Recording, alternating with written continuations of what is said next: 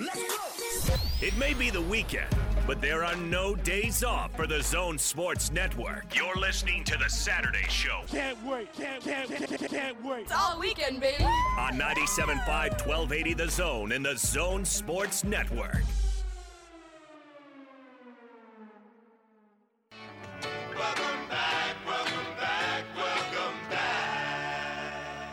Welcome back. Oh, yeah, man, how you doing? You good?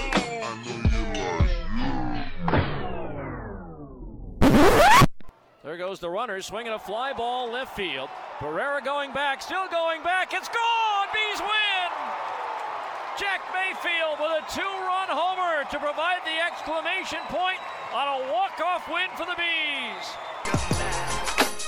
2-0 pitch. Rojas lines it to right. There it goes. It's up there. It's out there. It's gone. We're tied. Jose Rojas, 5 for 5. Second home run of the game. It's a 9-9 score. Swinging a high drive to deep right center field.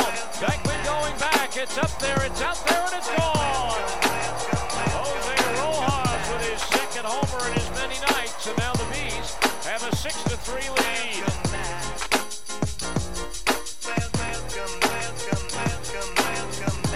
Welcome into the Saturday Show. Hope everybody's doing fantastic out there. Jock and Lundy along for the ride. Eric spinning the ones and twos, as it were, behind the glass over there. Hope y'all are doing great out there wherever you might be. Tuning in on the Zone app, 97.5 FM, 1280 AM. We're live, we're on air, and we're having fun. Lundy, what's up, my friend? Oh, just enjoying life. Excited to get another Saturday show rolling. I know, absolutely. Thanks for, by the way, a big thank you to Austin Horton for filling in last week. I'm sure it was fun for him to be back in the saddle because he used to be like the guy. The Saturday show guy. Yeah, so really cool to have him back. I was down in southern Utah and appreciate you guys filling in for me, but excited to be back behind the mic, having some fun, and got a lot to talk about today. Mm-hmm. We have Euro Championships. Actually, Wimbledon just switched over on ESPN, so we've got tennis. We got the UEFA Euro Championships in soccer. NBA playoffs are still going. Major League Baseball's rolling. As you heard Eric just play. We've had some fun times with the Bees this week. I know both Eric and you have been producing games recently for Steve Klauke. And by the way, the walk-off home run call, you could hear it in Klauke's voice. He didn't even think that thing was even going to go, and it just kept going. It was just like... It was one of those things where, and it's what makes him one of the best in the business, where he was just so excited. You could hear it in his voice. Yeah. It was just like, it made me pumped just listening to a highlight of it, days later. Well, but the thing is, he starts the call, and he's like, well, that one's out to the warning track maybe, and oh no, it's gone. Bees win! Klauke's the best, dude. I love that guy. He deserves a bigger shot at like an MLB team. That's just my personal opinion on the matter, but we are lucky to have him here in Salt Lake. Unbelievably lucky. He is an incredible talent.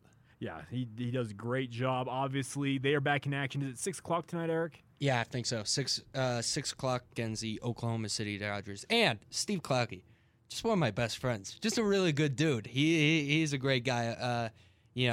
He's not just a great broadcaster. Great guy. You guys want a fun tidbit 100%. About Klauke, by the way? He does not follow me on Twitter. Do you guys know why? He doesn't follow me on Twitter either. For good reason. Nobody should follow me on Twitter. Okay, fair enough. There's one specific reason. He's told me multiple times why he will not follow me on Twitter. What's that? It's because I tweet about soccer. That's his reason. Yeah. He does not like that. That's the only downside of Steve Klauke. He does not like soccer. I don't know that he... I know that he doesn't follow me. I don't know that he even knows where he could find me if he wanted to follow me. He could find you really easy. As much as I would be honored to have Steve Klauke follow me, he would probably find zero value in anything that I tweet because there is zero value in anything that I tweet. Fair enough. But, hey, we're having fun anyways. You can follow Lundy at 24/7 Lundy. Interact with the show that way. I'm at Jacob C. Hatch, and Eric is at Eric18 Utah, if I'm not mistaken. Yep, that's the one. I'd love to have your guys' feedback on whatever we're talking about today. I honestly, thinking about this coming in today to do the show, I was trying to come up with like a quote-unquote question of the day, and The sports universe right now is so vast and so varied that I couldn't think of one specific one, but the one I kept coming back to, and I think will make this kind of the key part of the show, is name, image, and likeness in college sports. Because obviously we are a market dominated outside the Utah Jazz by the college teams here locally. The University of Utah, BYU, Utah State, and to a lesser degree Weber, Southern Utah, Dixie State, Snow, Slick, whatever university you happen to cheer for, they dominate this market. So we're going to talk a little bit about that. I want you guys' opinions, those of you listening out there. We'll get them from Lundy and Eric as well. What you think of the name, image, and likeness era that is here. Do you like the fact that student athletes can now benefit from autograph signings, doing endorsements, showing up and doing appearances at various events? What are your guys' thoughts on that? We want your guys' interaction. You can use the Zone app. You can use the open mic feature, send in your take that way. It allows you to record 15 seconds of audio. Eric can pull that up and play it for us there in the producer's booth. And, of course, we want your guys' social media interaction as well. So kind of getting the show off the foot on that. But let's take a minute here, Lundy, and talk a little bit about the NBA. We have one side of the NBA Finals is set. That is the Phoenix Suns. They're going back to the Finals for the first time in 28 years. I remember the last time the Phoenix Suns were in the NBA Finals. The round mound of rebound, Charles Barkley himself. They lost to Michael Jordan's Chicago Bulls. Crazy thing it's been that long. It's unreal. And that's one of the things that has made this playoff so fun for me. I mean, I've said it multiple times on this show that just the unknown and the parity of the league this year has been awesome. I've loved that when it was the conference semifinals, even before the Phoenix Suns punched their ticket, that the most recent finals appearance by any of those four teams was the Phoenix Suns in '93 that you were just mentioning. Like, I love that it's, as it were, fresh blood in the NBA playoffs, even in the conference semifinal or in the conference finals, the NBA semifinals. I'm just ecstatic that for once I don't know who's going to win before the games are played, because when the games are played for something and we don't know what's going on, it makes it so much more engaging. Yeah, that right there I think is the key point. Is it really is it's been fresh blood, as you mentioned. It really just, we're looking at these teams. So in the East, we have the Atlanta Hawks and the Milwaukee Bucks. So we're waiting to see how that one plays out. By the way, those of you who may not have heard, Giannis is not playing in tonight's game in Game 6. That is official. They've made that an announcement. It's my personal opinion, based on how his knee hyperextended, I'd be stunned if they do make the finals, if he even plays in that. That's just my personal feeling on that.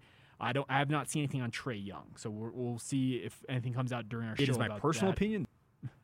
There you go. It's my personal. Nicely done. Look at you go, Eric. Well done, sir. No, that's okay. But that's all right. All right. So anyways, talking about this, the Phoenix Suns, they are the team that has avoided injury by and large. I think we can all acknowledge the fact that injuries have plagued essentially every other team in these playoffs, and the injuries have been to star players. The biggest hit that the Phoenix Suns took was the fact that Chris Paul was out due to health and safety protocols for, 2 games? Something like that, yeah. Like, that is the biggest hit that they have taken. And there are people out there, and I've seen it on social media, who are saying, well, this is going to be the NBA playoffs that's marred by, it's going to be the injury playoffs, the injury championship. You know what? It takes good fortune to make the NBA Finals. Plain and simple. You can get there. Like the Utah Jazz, they were the number 1 seed. They were dueling back and forth with the Suns for that number 1 seed.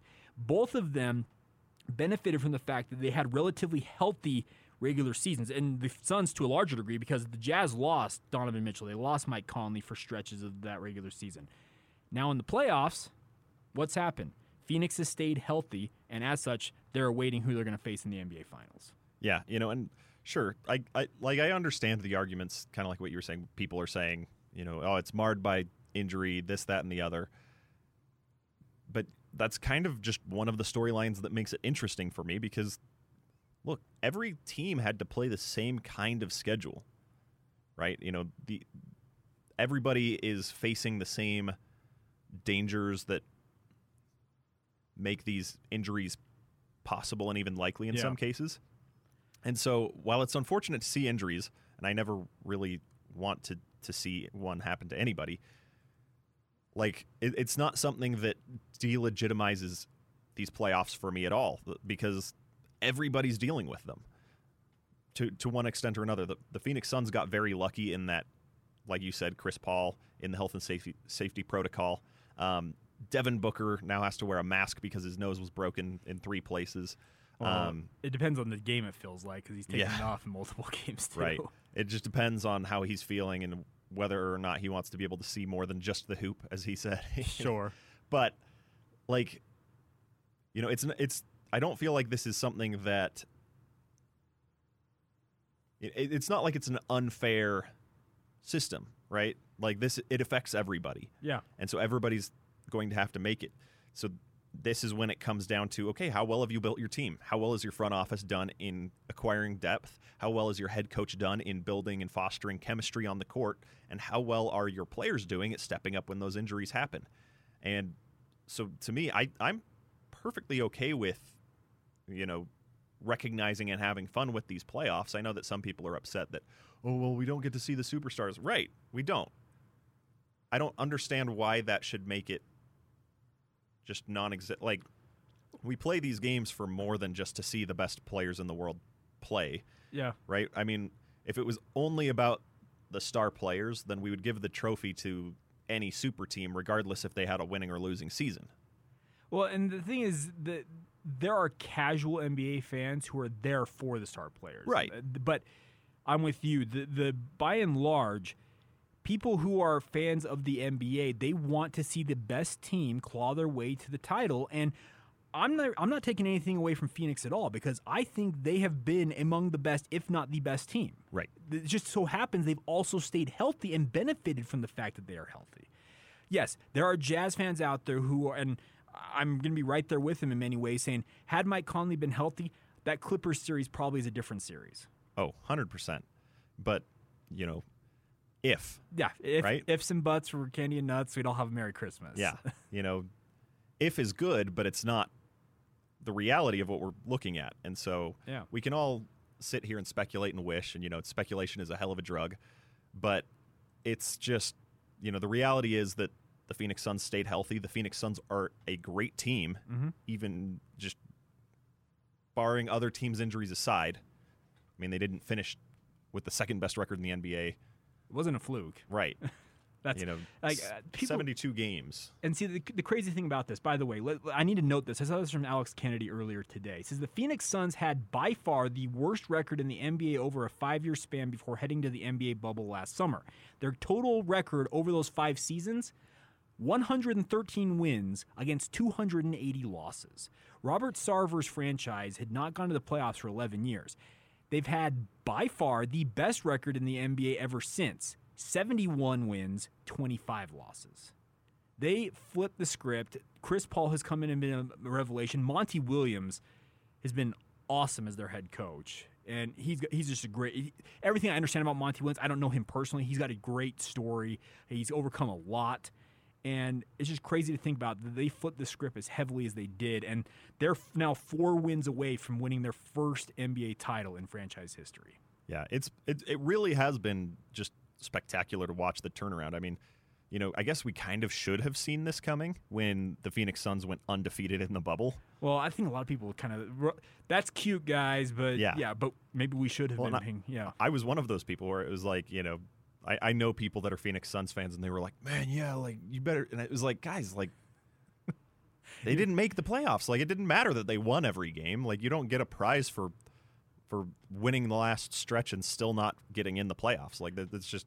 But then here we are, and it, you know, I was wrong. I didn't see it coming. I don't think clear you're back alone, then. because I kind of had a similar thought. Like, okay, great, you guys went 8-0 in the bubble. Whatever. Are you in the playoffs over here? Oh no, okay, but.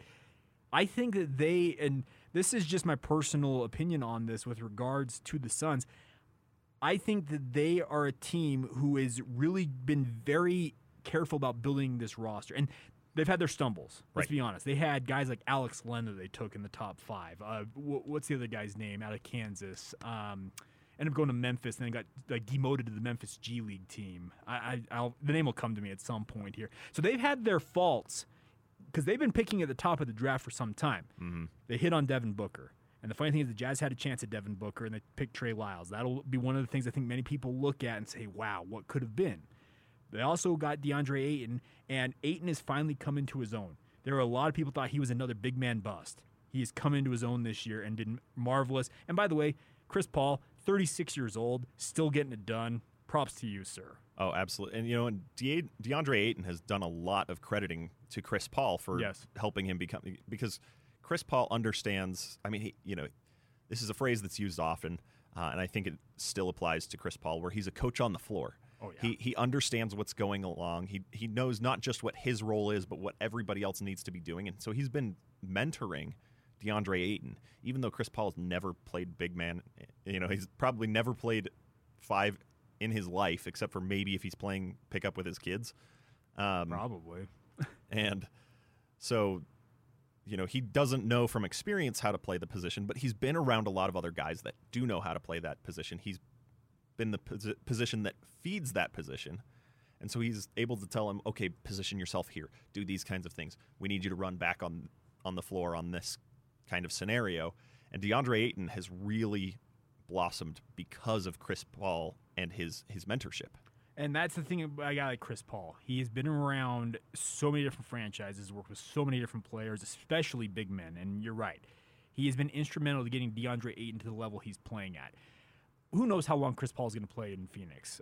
We don't know. But I don't know how long he's going to continue playing his NBA career. It feels like at 36, you're like, okay, dude, how much more do you have? But it just seems like he just continues to get it done. Right. And by the way, Chris Paul, there's one thing I will always respect about him is that pick and pop, that jumper when he gets into the lane, that 15-footer right at the top of the key. Just at the elbow there. It is money. Never misses. And that's the thing. He could probably do that for the next 4 or 5 years and just continue to get it done, it feels like. Yeah, it's the kind of thing where every time I turn on a game and watch him play, I feel like even though I have this reaction, I turn it on and I see him and it's just like, man, this guy's been in the league for forever. How is this guy still on the floor? Well, and then he pulls up and hits a shot and I go, man, he's good. It feels okay. Eric, you may be too young for this, but the Chris Paul versus Darren Williams debate. Chris Paul and Darren Williams were connected at the hip. I can remember being a Jazz fan and saying, Darren Williams, he's got this, he's got the size, he's got this. Well, it feels like Darren Williams retired eons ago. Forever ago. And CP3's still over here getting it done. Right. He's still an all-star, and it's not just because of his past accomplishments. It's because of what he's doing right now that he's an all-star. And, I remember, like you, they got drafted pretty close to each other, and there was just that constant back and forth as to who was better. And, from this perspective, living in Utah, watching the Jazz, cheering for the Jazz, it was always very biased where it seemed like every time they played head-to-head, Darren Williams came away looking like the better player. Yeah. And so at the time it was like, why is this even a debate? It's clearly Darren Williams. Well, hindsight's 20/20, and it clearly was not Darren Williams because the longevity aspect of it, it belongs to CP3. Yeah, there's no doubt about that. It's crazy to think about, and I, for one, I'm rooting for the Phoenix Suns, and I actually was talking to a friend of mine who was a big Jazz fan, and he said, "How can you root for the Suns? They're in the West. They're going to get their first." I'm like, sue me. I like the way that team is constructed. And there are a lot of people, and by the way, if you guys are out there, I know there's a bunch of you who do not like CP3 because he has been an antagonist for many, many years in the NBA, and especially to the Utah Jazz, because he has not forgotten all of those debates with regards to Darren Williams and him early on in their career. Right. And that's one of the big accomplishments in my mind this season for CP3 is prior to this year, I was one of those people that could not stand to watch him play. And yet this year I find myself whenever I am watching him play just constantly going, man, he is really good. And it's just kind of like it feels weird and kind of almost dirty for me to be like watching him and enjoying myself while I'm watching him because he is playing at a high level and it's fun. I have a good time when I watch the Phoenix Suns play, and it feels wrong, and I feel like I should apologize for that. You need to repent. Yeah, but I'm not going to because they're still in. Yeah, they're playing well. One thing before we hit our first break here, Alex, let's bring this closer to home with the Utah Jazz. The one thing, and David Locke brought this up with DJ and PK yesterday. I've been thinking about it ever since he said it. And he said that the biggest thing he wants to see from the Jazz is them developing roster versatility. And what he meant by that is being able to play in different ways. And it felt like at points this year the Jazz had different ways they could play, but in the playoffs, we all kind of saw that they really only had the one way that they were built for. And he wants to see them try and develop just a roster versatility. And he mentioned the fact that the Suns, before, he's like, I know there are going to be Suns fans out there who are going to get on me about this. The Suns very much have an identity. They have one way that they play by and large. But he says they have enough versatility to work around that. Dario Saric, for example, is their backup 5. He is not DeAndre Ayton. There's no doubt about that. But it's a different way to play, and it's been something that's beneficial for them. So he wants to see them develop that. And I've been kind of thinking about that ever since he mentioned it yesterday with David and Patrick. And it really makes a lot of sense because I, for one, thought that the Jazz had multiple ways to play. But the playoffs, I think, revealed that two things in my mind. They need to have that roster versatility where they can play with different formations, different styles, but also they need an upgrade in athleticism on the wing. Mm-hmm. Yeah, and I agree 100% with you, and I agree 100% with David, where it may have seemed like the Jazz had a lot of versatility in the ways to play, but really I think what it was is the fact that the Jazz identity this past season was we're going to play our version of basketball, and we're going to force you to play our version of basketball. And when somebody would do something different, sometimes it would catch the Jazz off guard, but then they'd find a new way to identify what the other team was doing and then still play their version of basketball while stopping whatever that team was doing. And so it felt like they had versatility because it was, they're used to this look now. But in reality, they didn't make adjustments because they couldn't make adjustments. They had one way of playing, and that was what did them in against the Clippers was the Jazz couldn't force them to play Jazz basketball. Yeah, the Clippers imprinted their style on the series. Yeah. Very much that was the case. And see, and again, the one other thing on this, we got to hit a break here in just a moment, is the whole argument for developing that roster versatility. I'm all for it, but I'm also concerned, and I think this is going to be something as Justin Zanuck now takes over as the chief decision maker in the front office for the Utah Jazz, as the GM, with Dennis Lindsey still playing a role as a consultant here, is that you need to start hitting on draft picks and finding the guys on the wing. I know there are a lot of people out there who were mighty upset about Udoka Azubuike's pick last year. Trust me, I've seen it all over social media, especially in the aftermath of what happened here with the shakeup in the front office. The problem I foresee is that the Jazz, everybody wants what they're looking for. Now, can you go find another diamond in the rough? They got Donovan Mitchell at number, was it 13, 14? Something like when that, the Nuggets took him. You got Rudy Gobert at 27. The Jazz under Dennis Lindsey have done a pretty decent job at finding talent in the back half or the middle part of the draft, and they're going to be in the back half again this year. Can you find somebody? And also, can the young guys who are on this roster, I'm thinking of Elijah Hughes. I'm thinking of Mie Aoni. I'm thinking of if Trent Forrest sticks around. I don't know what Trent Forrest is. He's on a two-way deal, so he's going to be a restricted free agent and have, I'm sure, opportunities. Can those guys take the step forward and give that versatility to the Jazz? That is going to be a major key to any success moving forward, I feel like, for the Jazz, especially if they want to go further in the playoffs. Yeah, for sure. If it were easy to find diamonds in the rough, everybody would be out in the rough looking for diamonds, right? Yeah. That's just like they're not there very often. And yes. So it is difficult. And, a lot of fans are going to be upset when, if the Jazz draft somebody that they think can be that, that stretch for that wing defender, and that person doesn't pan out, then a lot of the fans are going to, get their feathers are all ruffled and things like that. And, yeah, I can't really say that I blame them, but I also understand. I also understand, that it's not the easiest thing to do. You have to evaluate, like you said, the talent that you currently have. Do we have anybody that can fit this? If we don't, can we draft somebody that can fit this position? And hope that somebody else doesn't see it in that athlete. Yeah. And take it first. Yeah. And, if we can't do either of those things, are we able to shop around? Are we able to make some trades? Are we able to sign some people? Like, it's a job that I'm not envious of because it's something that I definitely don't know how to do. I mean, I can sit here and say, well, yeah, go sign That's why we're somebody. on the radio, right? Yeah. Well, just go do this. All right. Yeah, sure. It's really easy to say that. It's a whole different. And this is just my personal opinion. I could be very wrong about this. I probably am very wrong about it. But but you bring up a very good point. Is there's some interesting times ahead for the Utah Jazz, and we'll continue to cover it. Obviously, the shows during the week, DJ and PK, Hans and Scotty, the big show, they'll have that covered. We'll cover it here on the Saturday show. We'll talk about it. The draft is at the end of this month, so we're going to see what happens with that. And Justin Zanuck, he's got a lot on his plate as he carries the Jazz into a new era. It'll be very interesting to see what kind of his imprint is here. He's been a key part of it, yes. But it's been Dennis Lindsey's Jazz. It's now Zanuck's Jazz, and we'll see what happens with Jay-Z. All right, coming up next, we'll kind of kick off our conversation about name, image, and likeness. If you guys have thoughts on it, you have questions, concerns, whatever it might be revolving around name, image, and likeness for the local college teams or just the college athletic sphere, the universe itself, let us know at 24/7 Lundy, at Jacob C. Hatch, at Eric18 Utah. You also can use the Zone Sports Net, our station Twitter feed as well. Send it there, and we'll make sure to get them on the air. That's all coming up next right here on the Saturday Show.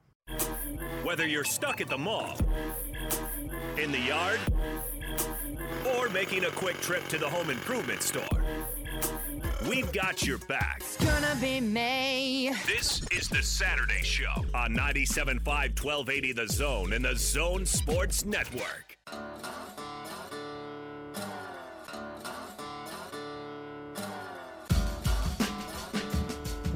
Welcome back to the Saturday Show. Yak and Lundy along for the ride this afternoon here on the Zone Sports Network. A big thank you to all of you for tuning in. Hope you guys are doing great. Weather up and down the Wasatch Front, absolutely wonderful. It's 4th of July weekend. I'm sure people out there are going to be at fireworks shows, barbecuing, all that fun jazz. Lundy, what you got for your 4th of July? What are your plans?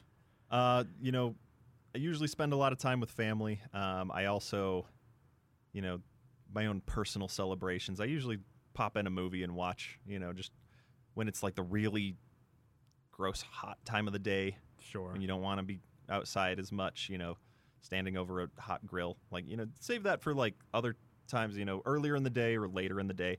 No doubt. But I tend to pop in a movie. For a long time, it was Star Wars: A New Hope. Okay. That was my 4th of July movie because, it's the story of America's founding if it happened a long time ago in a galaxy far, far away. However, I've recently transitioned. I've left the Star Wars realm, and July 4th is what I use to kick off my Marvel Cinematic Universe rewatch. And so I start with Captain America, the First Avenger, which feels a little bit more true to the spirit of the holiday. That works, yeah. Red, white, and blue, I'm with you on that. That's actually a pretty good one. By the way, you are wearing an absolutely marvelous shirt. I know Eric can see it, nobody else can, but that is a great, great shirt. A big old bald eagle. We need to get it. Can we find a bald eagle scream drop, you think, Eric? Yeah, I'll work on it. Let's see if we can find one on. That'd be good. So anyways, but fun weekend ahead. I'm looking forward to it. I'm going to a fireworks show tonight, and should be fun. My kids are, by the way, fireworks, they're just like, this is awesome. So fireworks are one of those things that, like, I can't explain. Like, I've tried to think about why I enjoy them. I'm with you, though. I can't explain it. Like, there's no I could write out everything about fireworks on paper, and on paper it shouldn't be something that's enjoyable. It draws you in, though. But a fireworks show is one of the coolest things ever. Like, it's just, stuff that's exploding, and it's, I guess if we put it that way, that makes a lot of sense. Just watching things blow up. But it kind of drags you in because you're just enthralled by it. I can just sit there and just watch. It's just great. You're just like, this is relaxing. Watching things blow up in the sky. As long as, I do get a little bit picky sometimes with the fireworks shows if the soundtracks that they use. Sure. Because, I want it to be patriotic and things. Yes. There we go. I want to hear and feel that eagle screech. And I get that Katy Perry is singing about fireworks, but it's not the same as, it's not a patriotic song. Sure, I'm with you on that. So, don't put Katy Perry in my fireworks displays. Save Katy Perry for another time because I do have a soft spot for certain songs of hers. Sure. guilty pleasures and whatnot. But I don't want it in my fireworks show. Yeah, no, I'm kind of with you on that. But having a lot of fun today. Of course, if you guys also, by the way, if you guys have your plans for the 4th of July, great ideas, what you're grilling, whatever, let us know. Eric, what do you got going on this weekend? I think I'm heading back home to see some family. I don't know if I'm big into 4th of July, but they're not so much. Okay. I'll, I don't know, do something, hang out outside, maybe go see I'm a curmudgeon. I don't really, the fireworks stuff kind of bugs me. I like to get to bed at like around 11 on the 4th of July. So you don't like the explosions waking you up? I'm not really a big fan of that, and it feels like the state could like entirely be on fire by Monday. So there is that concern. So yeah, but I mean, I love the 4th of July. I like being outside. I'll probably have a few sodas and other beverages and enjoy the grilling and yeah, it'll be a good time. But I am also slightly afraid that I'll be back here Monday doing the bees. So that could also happen. So I'm going to take it as it comes. But 4th of July is always a fun time. It is. It is a fun time. There's no doubt about that. So, like I said, if you guys have what your plans were, share them with us. We'd love to get your guys' interaction in that regard as well. Specifically, what you're going to have on your grill. That's that's where my interest primarily lies. I want to know what's on your grill. If you can tweet me pictures, even better. That's always good too. Yeah, no doubt about that. All right, let's talk a little about name, image, and likeness here, Lundy. This week, the NCAA putting in what they're terming currently are interim rules regarding name, image, and likeness. They're hoping that Congress, the United States Congress, both House of Representatives and the United States Senate will pass a federal bill that will, I guess, implement actual rules or permanent rules regarding name, image, and likeness. I have my doubts that a bipartisan agreement will come in any short fashion with regards to that. But what has kind of been your thoughts here as we see this new era opening up? We're seeing players all of a sudden signing all kinds of sponsorship deals. I think I saw Spencer Rattler is now being like the spokesman for Raising Cane's. So some fun stuff like that's already happening. Yeah, you know what? And it should have been happening for a long time, in my opinion. It's about time that we finally got something in here because, the NCAA has been pounding its chest saying we need to protect amateurism for so long. But here's the thing. The Olympics run on an amateur model. Yep. Yet, if you were to follow the Olympic version of amateurism, you were no longer eligible for the NCAA. Correct. And that doesn't make sense to me to say, you're competing at the highest level, so we are no longer allowing you to compete at our level. Like, what? Yeah. What are we... And it's not like this takes any money out of the pocket of the NCAA anyway, right? Yep. Like... If anything, it brings more exposure to their product, and they're able to the rising tide raises all boats. And so I don't understand why it's taken so long. I'm glad that we finally got here with the NCAA being dragged kicking and screaming into this new era. But I think it's about time, and I think this is a very positive thing for college athletics. And see, the poster child for what you're describing was Jeremy Bloom for me. I had to look up his name there. Former Colorado standout, Buffalo football player. Also was a participant in, I believe, is it 2 different Olympics? In the Winter Olympic Games as a skier. Well, he started taking endorsement money because in the Olympics, you're allowed to endorse products and whatnot that can help you while you train for your sport over here. But as you mentioned, the fact that he took that endorsement money made him ineligible according to NCAA guidelines. It became a whole big issue, and he eventually, I think, was declared ineligible by the NCAA. He went on to play for a time in the NFL, was drafted. But the new era here, you're right. The NCAA has been dragged kicking and screaming into this because California got it started with the first passage of a bill with name, image, and likeness being eligible for their athletes. I think we're up to 24 states who have passed legislation or are expected to pass it. The state of Utah is not among them. The last conversation I had with a state legislator in this state was that there was nothing that was currently on the docket, and obviously nothing would be passed until the next time the Congress got together next January. But funny enough, with the current rules as implemented by the NCAA, the state of Utah doesn't need to do anything now. No. It opens it up. So these athletes, whether the University of Utah, Utah State, BYU, Weber State, Southern Utah, they can now, Dixie State as well, they can all benefit from their name, image, and likeness. And there are a lot of people out there, and trust me, this debate has been raging on and on all week long, saying, well, it's not going to benefit these athletes all that much. There's just not that much money out there. I'm like, okay, any money is better than zero money. Right. And if it's not going to benefit them, why are we against it? Yeah. Like if it's not going to change anything, then what's the problem? Why not say, okay, let's try it? Sure. You know? Give it a shot. That's the biggest thing, and I'm looking forward to this. And my biggest qualm with the whole deal was that coaches are being paid millions of dollars. The NCAA is making billions with a B on the backs of these athletes. And there's one group in this entire conversation who has been getting essentially, and okay, trust me, I understand the whole argument of them having a scholarship, the stipends they're getting, all that stuff.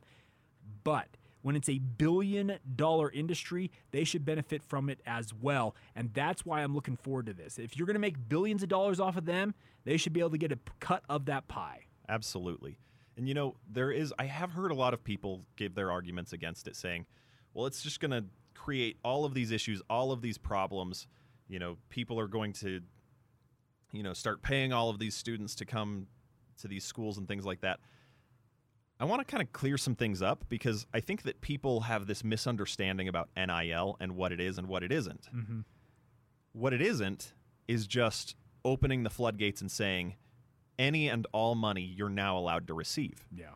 On The Athletic, they've done a good job of compiling all of the different kinds of things that are in there. They have how college athletes are prohibited from making money in this system. So there are still rules. There's no quid pro quo, so they can't be compensated for work that's not performed. Mm-hmm. There's no compensation that's contingent on initial or continued enrollment at a school. So recruits cannot be paid to attend an institution, and they can't be paid to stay there and avoid the transfer portal.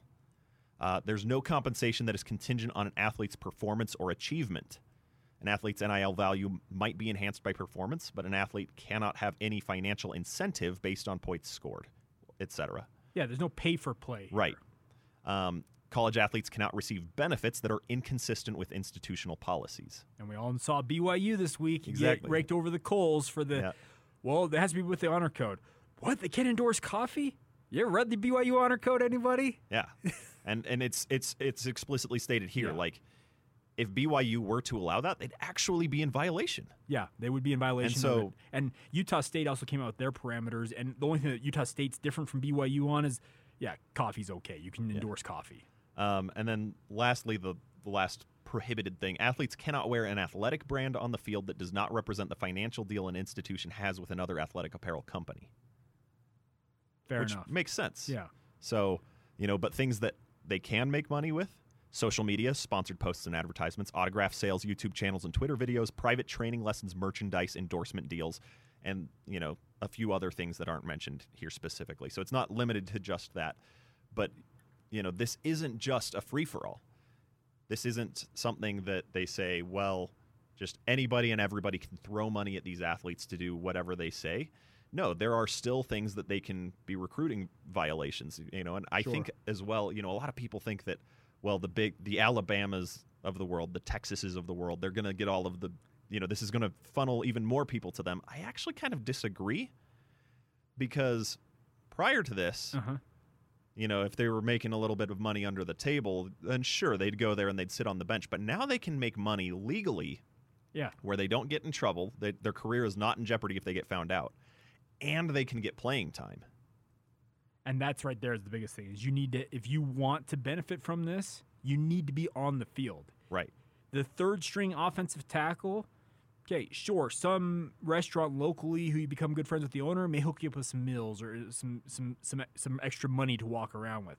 But if you really want to make big money, you got to be on the field. So I'm with you in that regard, that there are going to be guys, who may go to Alabama initially, but then find themselves second or third string on the depth chart, or like, well, I want to get what that guy's getting. I'm going to play over here. Mm-hmm. Or if they're smart enough, even in the lead up to signing day, they're trying to figure out where they're going to college, they have the thought, okay, where can I be best utilized? Where can I be best featured? Where can I find the most quote-unquote screen time? That way I can cash in on this. Right.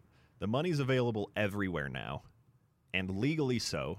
There's still probably going to be some illegal deals going on, under the table, absolutely. with paying you to come here. It's the NCAA. It's been happening since literally they started the foundation. Right. Yeah. And so, it's been happening before. It's going to continue to happen now. If they get found out, they may or may not get punished depending on how big the school is and how profitable they are. But now you can go and say, what's more valuable to you? A little bit of money and riding the bench, or the same or more money and being able to play? Yeah, I'm interested in that. And by the way, one final note on this, we'll continue this conversation. We're going to have comments from both John Hartwell as well as Tom Holmoe, Utah State's athletic director, as well as BYU's athletic director. We'll get to those in the 1 o'clock hour. Let you hear a little bit. They were on the Zone Sports Network earlier this week. Let you hear some of their comments on how they're navigating this new world with name, image, and likeness. The one other thing I want to note here locally for these athletes is that Utah is very much a social media heavy state. Yes. There's almost this intrinsic understanding of how to promote oneself. And whether that's good or bad, you can have that opinion, but I think it's going to benefit these athletes here locally. That's just my personal opinion on the matter. One note before we go here, Scooter Burke, our longtime listener, says he is going to the Stadium of Fire tonight in Provo, down there at Lavelle Edwards Stadium. Have some fun. I think, is it Lee Greenwood and Colin Ray, I think, are the headliners for Stadium of Fire this year. I'd have to look it up, but that sounds right to me. As a guy who grew up stone's throw away from LES, I can tell you this fireworks show down there, they do a pretty good job with that. All right, anyways, coming up next, we'll get to technical fouls. We'll round out the noon o'clock hour, 12 o'clock hour. That was a gaffe. Anyways, we'll get to that next, coming up right here on the Zone Sports Network. In the yard, or making a quick trip to the home improvement store, we've got your back. It's gonna be May. This is the Saturday Show on 97.5 1280 The Zone and the Zone Sports Network. If you're coming from the street with dirty shoes on your feet, that's a technical foul. If you switch the radio to some modern music show, that's a technical foul. If you touch the thermostat, You'll get hit with a bat. 'cause that's a technical foul. You won't feel my wrath. That's a technical foul. Personal foul, 69, offense. He was giving them the business. A technical foul. That time. Oh, there we go. All right, it is that time. It's technical foul time here on the Saturday Show, rewarding the people who have been dumb in sports or even beyond that a little bit. Lundy, where are we going this week to kick things off? So I want to start with a part of a story. I don't want to get into the main story itself. Okay. But there's been a lot going on with Trevor Bauer. Sure. In MLB. I don't really want to get too much into that side of it because, let's just suffice it to say Trevor Bauer is being investigated for sexual assault allegations. It's a gross story. We're not going to talk about it. Anyway, so all of that came out. And before Thursday night's game, Dave Roberts, the Dodgers manager, was kind of asked about the situation. And Dave Roberts said that Trevor Bauer is with the team in Washington, D.C. right now. And that at the time, they were planning on letting him start Sunday's game. And he said their direction was not to do anything until they got guidance from Major League Baseball. Mm-hmm. And his quote was, "It's out of our hands." The manager of the Dodgers, who is one of his players, is being investigated for something. It's out of our hands. We have to let him start. Are you kidding me? Phrasing. I just don't. The manager of the Dodgers. And a half hour later, he released an adjusted lineup for that night's game. Yeah. So your hands are very much in control of who starts and who doesn't. So why not take Trevor Bauer out of this when, thankfully, Major League Baseball stepped in and said, okay, he's on a 7-day leave. He will not be starting while this investigation plays out. So, kudos to Major League Baseball for doing the right thing, but technical foul on Dave Roberts and the Dodgers for, we don't have control over our roster. Yeah. Who does then? Yeah, who exactly is in control of your team? Like, you are the manager. Like, you make the roster decisions here. It's just such a cop-out thing. Ridiculous on that front. All right, I got one here, guys, and this one's kind of interesting to me. I'm not sure where the technical foul lies, if there is one that lies here. But so, of course, the Olympics are upcoming. Athletes are getting ready to head to Tokyo. Well, there's sculls. It's part of the sailing portion of the Olympics. It's a two-person event where they're in a boat together. Well, apparently Amanda Bateman, she has been, quote here, she's been visualizing the Tokyo Olympics for years. The sights, the sounds, the smells, everything. But she never saw herself here, rowing with a new partner in a weed-ridden, crocodile-filled river in regional Queensland, Australia to get ready for the event. And anybody who knows anything about crocodiles in Australia, they are terrifyingly large. As everything in Australia sure, is. Like, yes. Everything and anything there is specifically designed to kill you effectively and painfully. Like, do they not have non-crocodile infested water? Like, can they not do this anywhere else? Like a pool or something? They're currently training on the Fitzroy River, which sits in the heart of central Queensland's crocodile country. The reason why is apparently this river kind of mimics the rivers that they're going to be sailing on in Tokyo, in addition to being on the same, what am I trying to say, time zone as Tokyo. So here's my question. You know how they have those, like, infinite pools where you can just swim and swim and swim? There's Can they not do that for the rowing team? Do we have to have crocodiles involved in this? You'd think so. And there's actually a picture here of a 5.2 meter crocodile, and a meter is just over 3 feet, so it's nearly 20 feet long. Jeez. Sitting on this trailer in Queensland that was shot and killed in 2017. Oh my gosh. These crocodiles are terrifying. Like, okay, I get the idea. Okay, let's get on the same type of river and let's get on the same, like, time zone, blah, blah, blah, blah.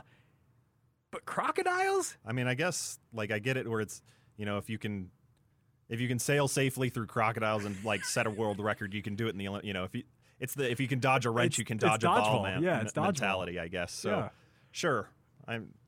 Australia, you guys, you do you. It's just so funny. By the way, Rosie Papa is her Skulls sailing partner. Speaking of Bateman, who we mentioned earlier, Amanda Bateman. Papa's parents are bronze medalists in sailing from the 1980s, I believe. So there you go. All right. Yeah, so that river was chosen, again, due to its similarities to the climate and time zone in Tokyo. Okay. But apparently they couldn't train one of the days because is it hyacinth? It's a waterborne, it's like a weed.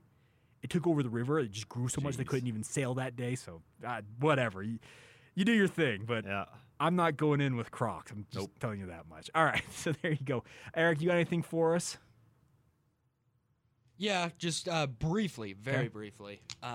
Tour de France lady who knocked down all of the bicyclists. Way to go. Technical fouls on you, and loved your sign. Is she the one that was had the hilarious. sign out there? Do you know what that sign said, Lundy?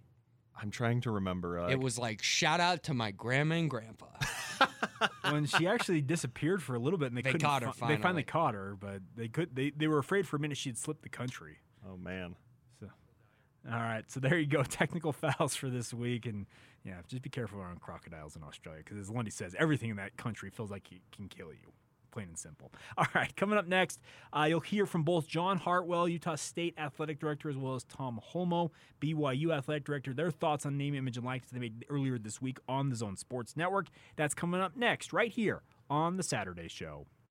The Top 60 and 60 is back on the Zone Sports Network. Get your college football fix every day at 1:30 as the Zone counts you down to the start of the 2021 season by listing off the top 60 players in the state of Utah as voted on by the local media. You'll also hear from the coaches as they talk about the players that will impact their season the most. It's the Top 60 and 60, weekdays at 1:30, presented by Cypress Credit Union and Icon on your home of the best college football coverage in Utah. 97.5 1280 The Zone and the Zone Sports Network. Saturday. We rock your weekend. The weekend is here, and we're breaking down the teams that you're passionate about. Oh, really? This is the Saturday Show on 97.5 1280 The Zone and the Zone Sports Network.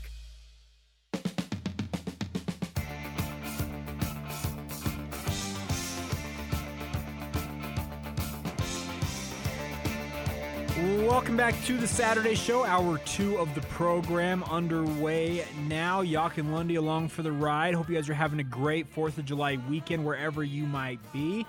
We're going to talk a little bit about name, image, and likeness here, and I'm looking forward to this, but I wanted to answer a question quick that came in from our good friend Scooterberg. He says, are the Utah Jazz going to have an NBA draft party at Vivint Arena this year? I'm assuming so, Scooter, but I have not heard anything officially. So. Yeah, I haven't heard anything either. I think it would be a lot of fun. Yeah. I hope so, but we'll have to wait and see on that. Yeah, we'll have to wait and see. All right, so let's continue our conversation about name, image, and likeness now. We're going to let you guys hear, you the listeners, hear from parts of two interviews that were conducted on the Zone Sports Network earlier this week. John Hartwell is the athletic director up at Utah State University in Logan. Tom Holmoe is the BYU athletic director down there in Provo. Both of them appeared on the station earlier this week. Hartwell with Hans and Scotty, Holmoe with DJ and PK in the morning. And just kind of a heads up, those Utah fans feeling a little left out, Mark Harlan is scheduled to join DJ and PK next week. So just be aware of that. But let's start now with John Hartwell's comments. He was with Hans and Scotty talking a little about what the nuances of NIL and how to kind of navigate this as a university.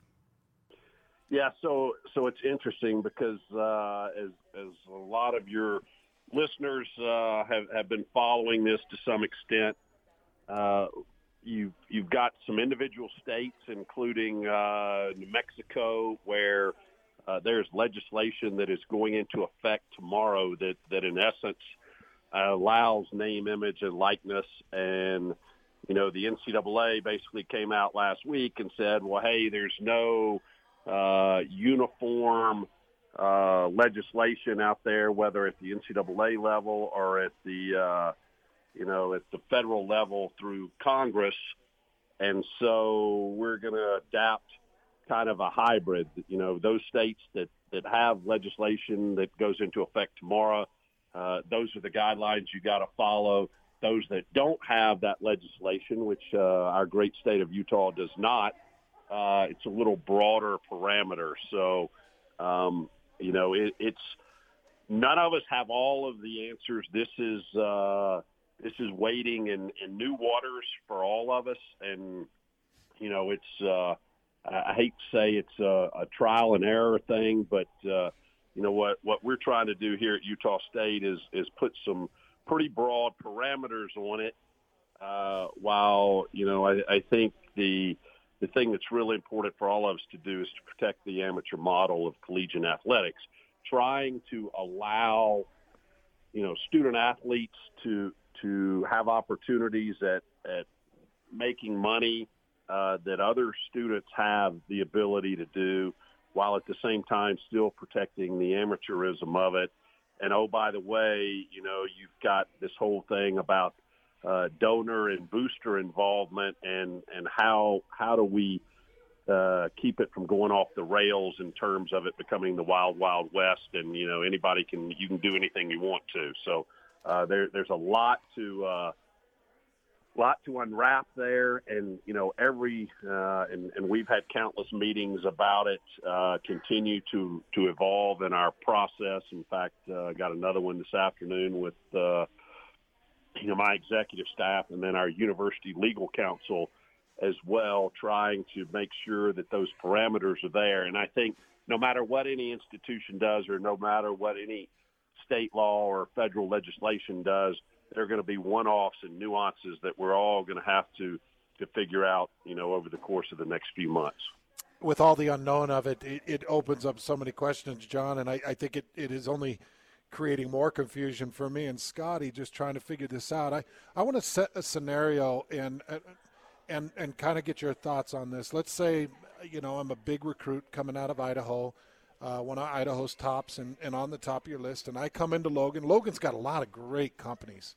I think Icon Fitness is up there. I love Cache Valley Cheese. I'm a huge fan of their cheese. Let's say I come in as a recruit and I'm like, hey, I'm signed, and let's say Cache Valley Cheese comes to me and says, hey, we want you to be a spokesperson for us, or we want you to rep our gear, and we're going to give you $10,000 a year to do so. Starting tomorrow, am I able to take that money? I don't know. And start representing Cache Valley Cheese? So here are the nuances to that, and so let's just say this prized recruit or signee from Idaho is named John Doe. John Doe could theoretically do that, but if John Doe is a Utah State signee or student athlete, John Doe could not do that in Utah State apparel. That's as of today. There's still some question about that, about how that goes forward. But John Doe student athlete standing on their own, without, just wearing generic clothes could do that. John Doe in Utah State apparel could not necessarily do that. And that's one of the things that, the NCAA has tried to say is hey, you cannot, utilize your university's marks as part of this. So that's one component of it. The other component is, is Cache Valley Cheese, is that a corporate sponsor of Utah State? And if that individual gets $10,000, then is Cache Valley Cheese going to come back to Aggie Sports Properties, who does our, multimedia rights? So they're going to come back to them and said, again, and this is all hypothetical, well, instead of paying you $50,000 a year, instead of paying Aggie Sports Properties $50,000 a year for corporate sponsorships, that's all we have in our budget in total. We're paying John Doe $10,000, so we're only going to pay you $40,000, which obviously would have a financial impact on the athletic department. So there are a lot of nuances to work out with that, and that's one example. The whole other example, we are a Nike school, so across all of our teams we wear Nike apparel and footwear. If all of a sudden you have John Doe come in and he, ever since, AAU days of 7th, 8th, 9th grade, he's been outfitted in Adidas apparel, and he says, hey, I want to wear Adidas apparel. Obviously, Nike would have a challenge with, an issue with that. And arguably, if your most marquee student athlete or one of your most marquee student athletes is wearing something different than what the institution's footwear and apparel agreement is, that could cause some challenges too. So all of those things are examples of again, waters we have not navigated, and we're going to have to wade our way through that. There you go, John Hartwell, and very interesting to hear him talk about that. And there will be things to navigate, as he says, because the apparel deals are going to be a massive issue, because Nike schools, Adidas schools, Under Armour schools, whatever it might be. But I have one qualm with what he's talking about. The whole Cache Valley hypothetical, Cache Valley Cheese hypothetical. Well, if we have a $50,000 deal and they say, well, we're going to give $10,000 to this athlete, only $40,000 to us. I have a hard time feeling bad for the institutions in this regard, because it's my personal opinion. I think Cache Valley Cheese will find money for both, and you take what you get. Are you going to go burn that bridge with that corporate sponsor over them potentially cutting up the pie a little more? Right. And it's the kind of thing where, look, I would understand from the university side if it were in the middle of a contract. Sure. Where they said, well, we're actually not going to pay you this anymore. But I know that they, if they're contractually bound, then obviously the university is just going to flex that contract and be like, no, you still owe us. You have to, if you want to pay him $10,000, you got to do it on top of that. But if it comes time and they're renegotiating the contract, then yeah, the university can say, okay, cool, we're cool with this 40,000, or you need to match this, or they can just go find another partner that will pay them that amount or more. I mean, it's just, sure, I know that some people probably aren't super happy with the thought of all of the business side of college athletics and, it's going to turn into a business. Well, guess what? It's kind of been a business for a long time now. It makes billions of dollars. Come on, there you go. Eric, you said you had a thought? Yeah, I honestly don't think that's crazy what he said. I think businesses could look at that and say, we can find cheaper deals with athletes than we can with schools. I'm not saying that they can't. I'm just saying this for him to throw that out there. If I'm a student athlete, I'd be like, well, I'm going to go get that money and you can pound sand essentially. Yeah. But that will hurt the athletic department because that money that they're getting from Cache Valley Cheese, hypothetically, is going towards Big Two sports in men's college basketball and men's college football. It's a state school being subsidized by student fees right now. So that's another. Right, but also a portion of their athletic department's fees have to go towards the programs that they run.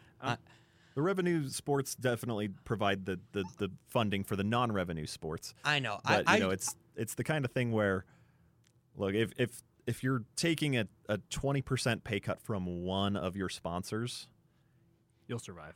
Yeah, that doesn't drop any of your income from TV deals, from ticket sales, from apparel sell. It's really going to be, to me it sounds like it's actually a pretty small piece of the pie that they'd be losing out on in that hypothetical situation. Now, if it snowballs and cascades out of control, which it can, I don't think it's likely, but it's a possibility. Yeah. That is something that they would need to, at that point be concerned about. And I'm sure that, because these are all just interim policies, I'm sure that these discussions will be had if they're not being had already. Yeah, no, there's going to be plenty. In the interest of time, I'm going to move forward and play some stuff from Tom Holmoe here. So Tom Holmoe joined DJ and PK. This was on Thursday morning, if I'm not mistaken. Very interesting thoughts from him, and he was very upbeat about the potential for name, image, and likeness for BYU student athletes. They actually announced their Built for Life program that's going to be part of the NIL, is going to be part of it. It's kind of the cornerstone of it. They actually announced that at their media day. To BYU's credit, they've been ahead of this. They've been getting ready for it. They knew it was coming. Well, he talked about just the kind of how the opportunities early on here, because we're July 3rd. It became quote-unquote legal to make money July 1st. So it's still very, very early on in this. But he talked about those opportunities for BYU's student athletes. What jurisdiction or power or influence and all that stuff is the university going to have over kids as they start to go? Because we've seen already a couple on social media basically say, hey, I'm available, let me help you. It's a very good question. We feel that it's our responsibility to help educate them and train them. There's ways we can do that. I think a lot of these young people are in for a great learning experience, which will come with some good experiences and some really tough experiences. Right now, that's what we're trying to do with Built for Life, is to accelerate programs that will help them learn how best to deal with these types of opportunities to make money. As you two and I know, who have been at this for a long time, the best way is not to say, hey, come, I'm available, come get me. You graduate, you get a great degree, you go out and get a good job, and you go to work 5 days a week from 9 to 5. That's how you start making money. From there, maybe some creativity, some good breaks, some good elbow grease, and you make a bigger amounts of money. But I think the key thing is trying to help them understand and prepare them for a job. So do you have companies already contacting your kids or your coaches and administrators? Are you already hearing from the community about wanting to get on board with this? I mean, BYU is a pretty powerful brand, but it's especially a pretty powerful brand within 10 or 20 miles of campus. Yeah, I think the answer to that question is yes. yes, but in minimal opportunities. Some of our companies in the state have come to us ahead of time. We're friends with them and said, hey, we would like to be involved in this. We think that we could use a few athletes, and we'd like to, in advertising. That's something that's kosher. You can make that work.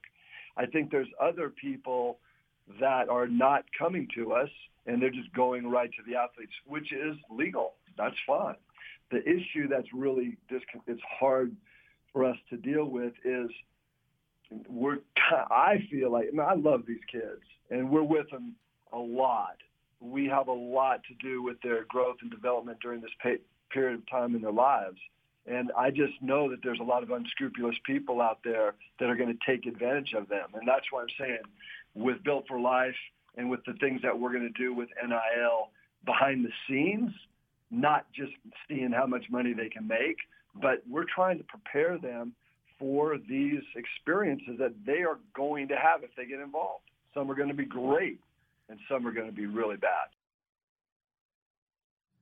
Some interesting thoughts there from Tom Holmoe, and I actually appreciate what he's saying there. They want these student athletes to understand the ramifications of what they're going with, because there's now tax implications for the money they're going to make. Like, there's a lot of these student athletes that they're seeing, I think, a little bit myopic, probably the wrong term, but it's just a very narrow view right now. Like, ooh, I can make money. And I think guys like Tom Holmoe, the athletic departments themselves, these administrators at Utah State, Utah, BYU, etc., they can say, hey, Kate, yes, you want to make money. We get that.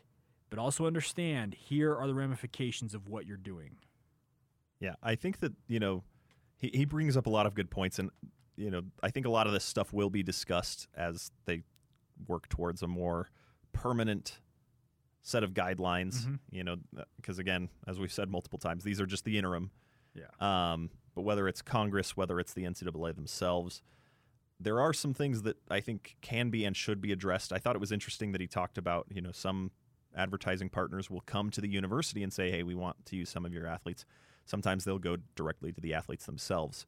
And I think that kind of creates an interesting potential issue, especially when you consider that, in BYU's case, there are specific NIL rules for what kinds of products they can and cannot endorse. Mm-hmm. And if they're going directly to the student athlete, enforcement of that becomes a little bit tougher.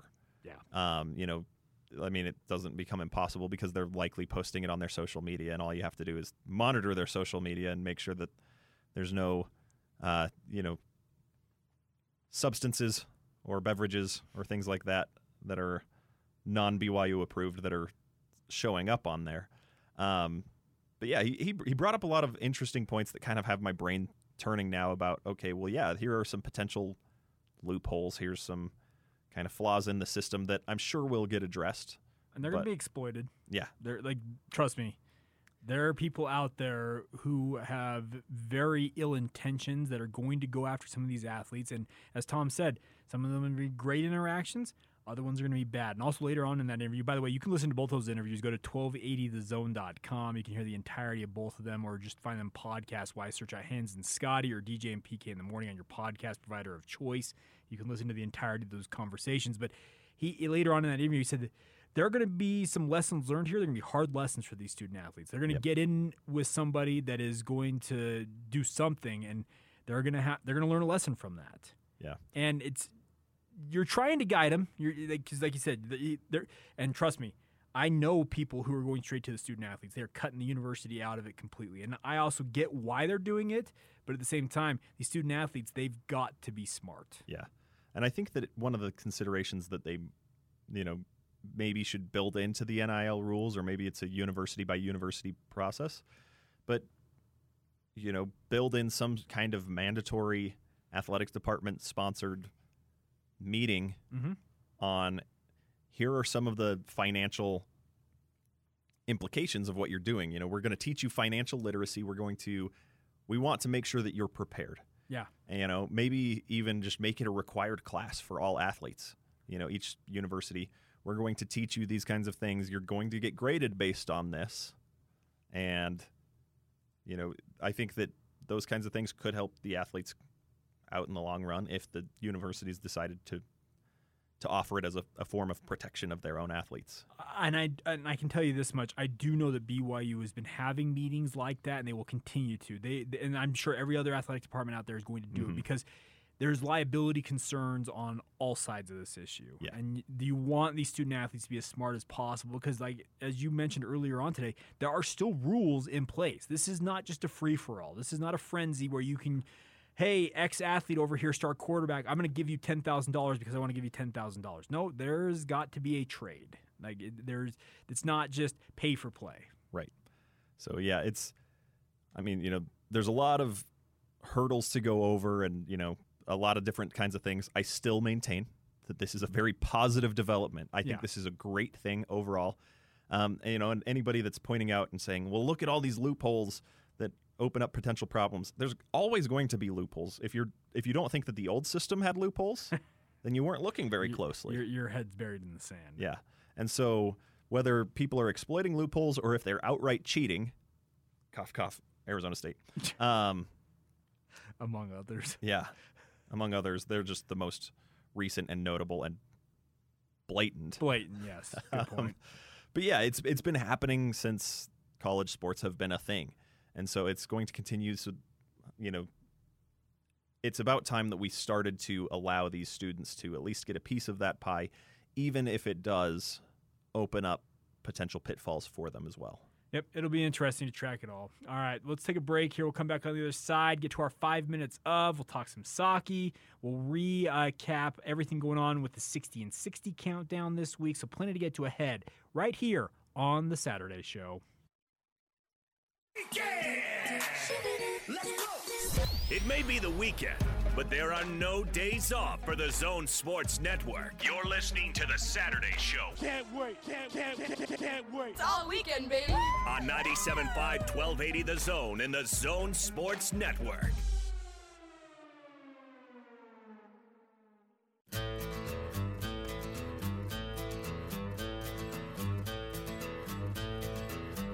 Welcome back to the Saturday Show here on the Zone Sports Network. Winding down towards the end of the show, but having fun along the way. Now it's time for 5 minutes of. And of course, we're going to take our weekly staple. And by the way, this is such a brilliant idea. I gave Clint Peterson the credit. He came up with the idea. But we're going to get to 5 minutes of Sockey. Take it away, Eric. The falling through the neutral zone. Here's Suzuki dropping it back off, and then a nice defensive play made by Braden Point. Andre Palat down the left wing. The redirect score! Eric Chernak gives the Tampa Bay Lightning a 1-0 lead in Game 1. Next service in towards the near post, and it's turned in! Real Salt Lake opening the scoring through Justin Glenn. Simple corner, simple goal. And Salt Lake who hit the front. It's Oyarzabal, and that will do it for Spain. Put through something of an emotional angle. But Spain are through to the semi-finals at Switzerland's expense. God, it's brutal out here. From him is Jack Grealish playing it in there. His European dub, and England are in dreamland. They still are going to have a chance here to tie with the runner right down the middle. Gavranovic has scored! This time there's no flag. Switzerland mirror Croatia with late heroics, and we're heading for extra time.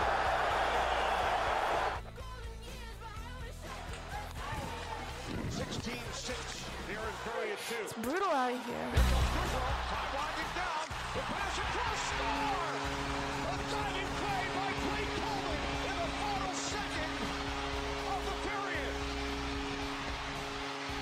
There you have it.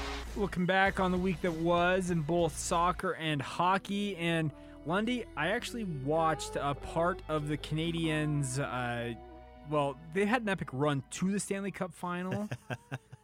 But Tampa Bay has just said, yeah, the run's ending here. Yeah, this is I wish that I could say I was surprised. But it was a good run, Montreal. I wanted the Habs to win, but I honestly didn't think that they would. And so it's been we'll see that come to a close. Monday night is when Game 4 is. It should be a sweep for the Tampa Bay Lightning. If they don't close it out, on Monday, they'll finish out the gentleman's sweep in Game 5. What makes Tampa Bay so good, by the way? Because of all places, Tampa Bay has the best hockey team in the world. Like, come on now.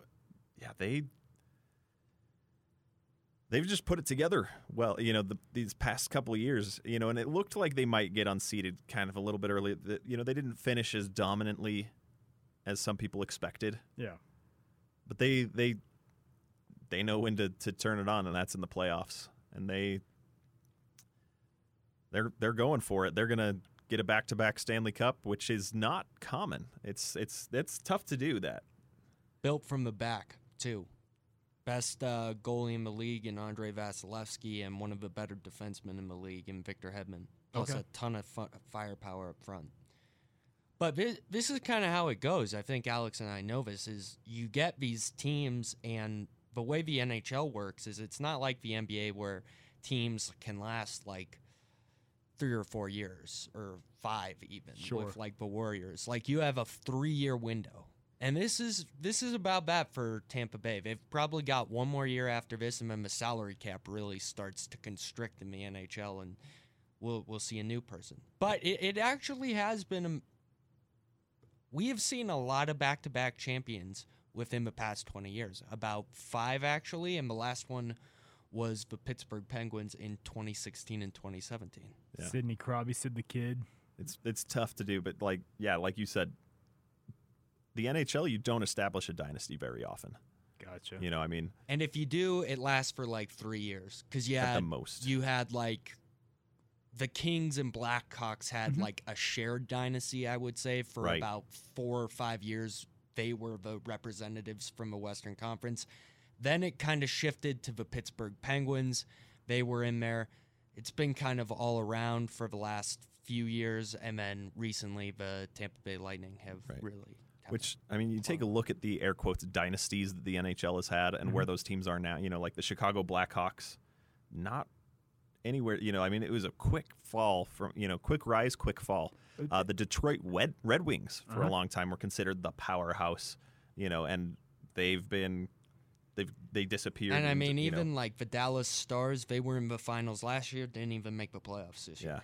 Yeah.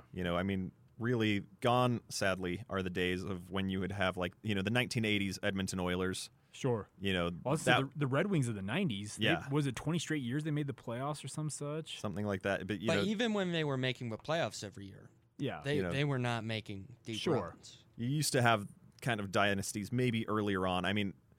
The Montreal Canadiens, they're back in the Stanley Cup playoffs now. They used to be a dominant program and really haven't been for a long time. So there is a lot of parity in the league, and so it's congratulations to the Tampa Bay Lightning on their inevitable Stanley Cup this year. I just don't see any way that they could possibly lose more than one game in this, and I don't think that they'll even lose that. Well, we'll see what happens. It's been fun to see what the Habs have been able to do, because they were did you say they were the last, like literally the last team into the playoffs, essentially, in terms of record? Yeah, the Montreal Canadiens were basically, for all intents and purposes, it was different this year where it was, kind of 4 mini brackets instead of 2 East-West. But yeah, they were essentially the last seed. They were the final seed. They would have been the 8th seed. Jeez. Okay. Well, yeah, so we'll see what happens. Tampa Bay looks like they're on their way. There's no doubt about that. But a couple of notes real quick on soccer before we move on to the 60 and 60s. That Real Salt Lake is in action tonight. They're hosting LAFC, and most people, I think, when they hear the name LAFC, expect them to be near the top of the standings right now. LAFC is actually behind RSL currently. They just haven't had a really kind of scuttling start to the season. Also, as Eric mentions in my ear, England is in action in the Euros right now. They're up 1-0, I believe, on Ukraine in the quarterfinals of that tournament. We'll flip it over to that here in a moment. But Real Salt Lake tonight, very interesting matchup. By the way, the uniforms that they're wearing tonight, they're calling their Americana uniforms. I got to say, though, I see the uniforms that RSL is going to wear tonight. They have kind of a wavy pattern, like as if it were the American flag. All I see when I see it is the New England Revolution, who are in MLS. Thank you. Like their logo is what RSL's wearing tonight. So they're wearing another team's logo. And they're literally all the same. Yeah. They released it for every single MLS team, and that's what happens when you have a the single entity ownership like MLS is built like. But it's just kind of funny. So that match scheduled for 8 o'clock Mountain Time tonight, LAFC against Real Salt Lake. You can watch it on KMYU, the KSL TV app, or stream it on ESPN Plus, depending on where you might be. As I mentioned, England up 1-0 currently on Ukraine, the quarterfinals of UEFA Euro 2020. Big opportunity for England, by the way. If they win this, they've been playing a lot of their matches in this tournament at home at Wembley Stadium, which is one of the more famous stadiums in the world. They win this, guess where the semifinals are at? Wembley. They had to go back home and play in front of their home fans. Oh, man. So they're playing in Rome right now. So we'll see what happens. I would expect Ukraine's a decent squad, but England should take care of them in this match. All right, so there you go. 5 minutes with regards to Sockey. Now let's talk a little about the 60 and 60, your weekly update of where things stand as we count down the top 60 players in the state of Utah. I know you guys did an update last week, so we're kicking off this week our rundown, starting with number 48 in the countdown, Shaq Bond. He is a safety for the Utah State Aggies. I actually quite like Shaq Bond's game. I just feel like he gets overmatched at times because he's not the biggest guy in the world. Right. Yeah, I think that's a great way to put it. You know, he's got a lot of talent, but sometimes, you know, it's hard to be, you know, kind of a standout if you're getting matched against a lot of your team's best wide receivers, if they're really putting those kinds of matchups on you, which he takes from time to time. You know, so it's tough. It's tough, but I think that I like this ranking for him, number 48. Yeah. 5'11", 185 pounds. That's actually quite small for a safety in all reality, but he does a pretty good job overcoming that. I'm with you on that. At number 47, we get to Devin Kafusi. Very interesting ranking here because Devin, obviously a transfer from BYU to the U. He has now changed positions as well up at Utah. At 6'7", 270 pounds, I have it on pretty good authority. He weighs more than 270 currently. He's almost tipping 3 bills now. He's playing defensive tackle now for the University of Utah.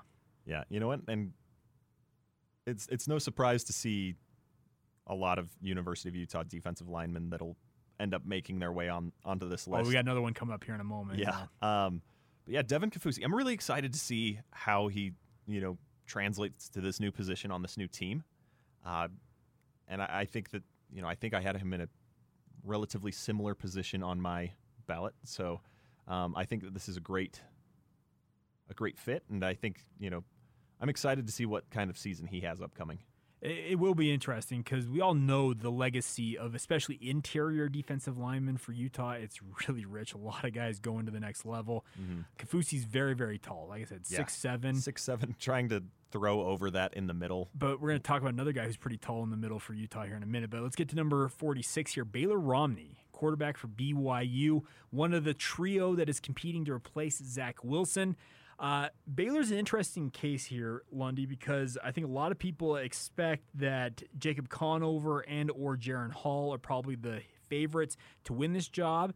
But Baylor Romney, let's say he had to pitch the coaching staff at BYU, all he's got to say is, hey, Boise State came in here on a very rainy night when you guys literally were dragging bottom with regards to just availability of players. And by the way, I led him to an upset of Boise State. Mm-hmm. Yeah, no. Mic drop, walk out.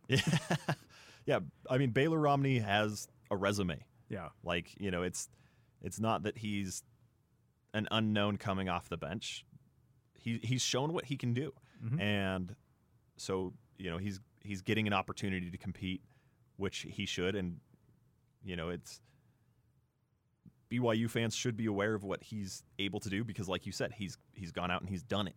And so we'll see if he's able to show more of that in fall camp, and really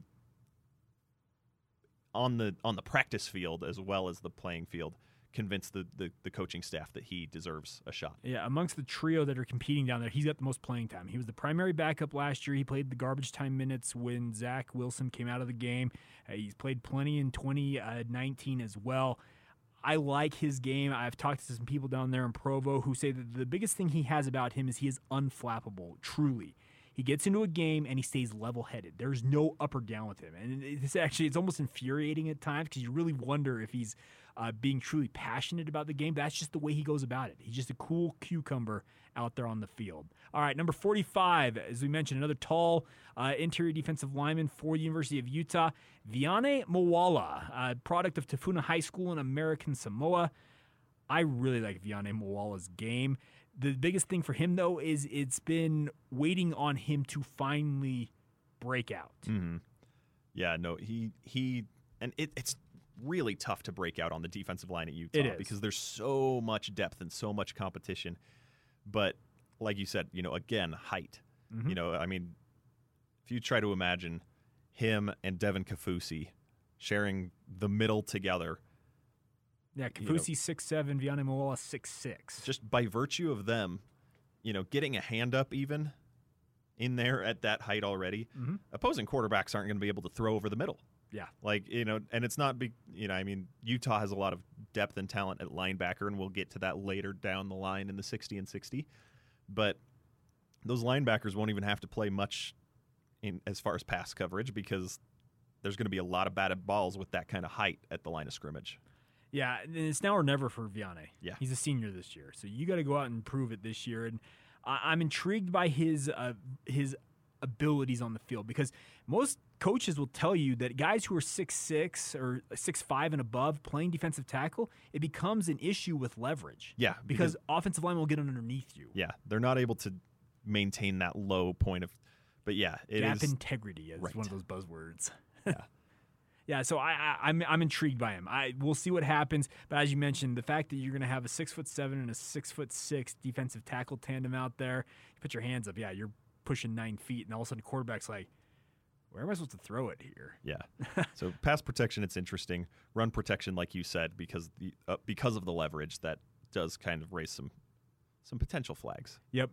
Talking about another guy, our final one this week is Dalton Kincaid, a transfer from the University of San Diego at the FCS level where he was a 2-time All-American, truly was too good for that level, in all honesty. Transfers to the University of Utah, has not done a lot so far as a Ute. He's only been there for a year, but I can tell you this much. Knowing the staff up there, they rave about his ability. I'm big on this guy.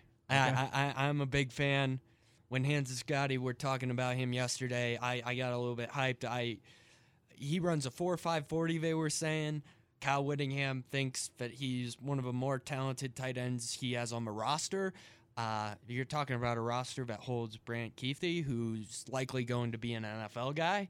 I think that Cole Fotheringham better watch out in camp because I think this guy's going to be the number 2 tight end. Hey, leave Padre Hamon alone. Come on. He just got married. Congratulations, by the way, to Chad Fotheringham.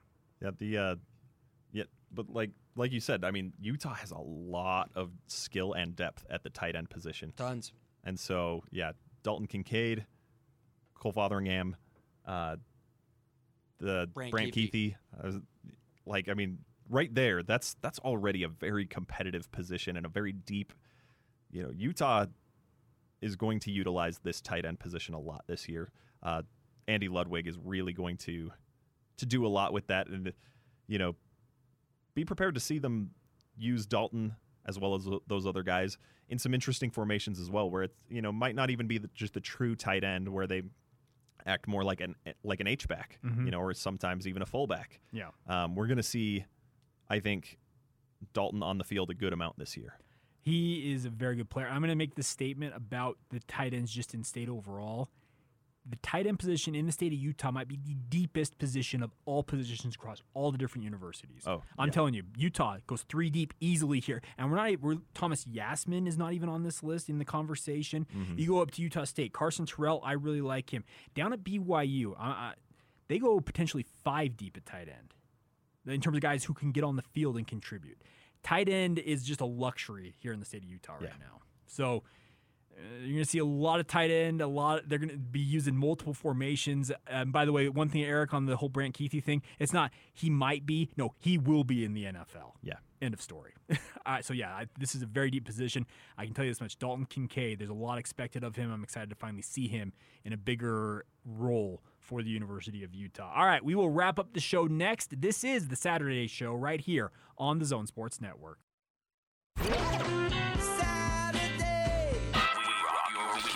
The weekend is here, and we're breaking down the teams that you're passionate about. Oh, really? This is the Saturday Show on 97.5 1280 The Zone and the Zone Sports Network.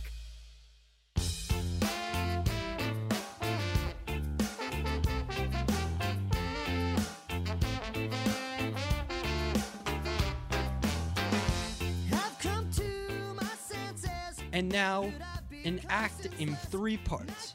The story of Yak's Friday night.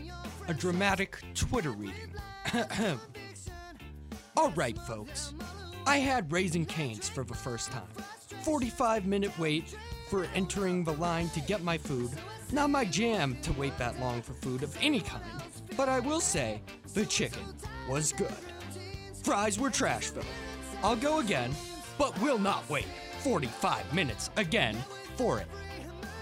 Later that evening. Late night, lifting in my basement.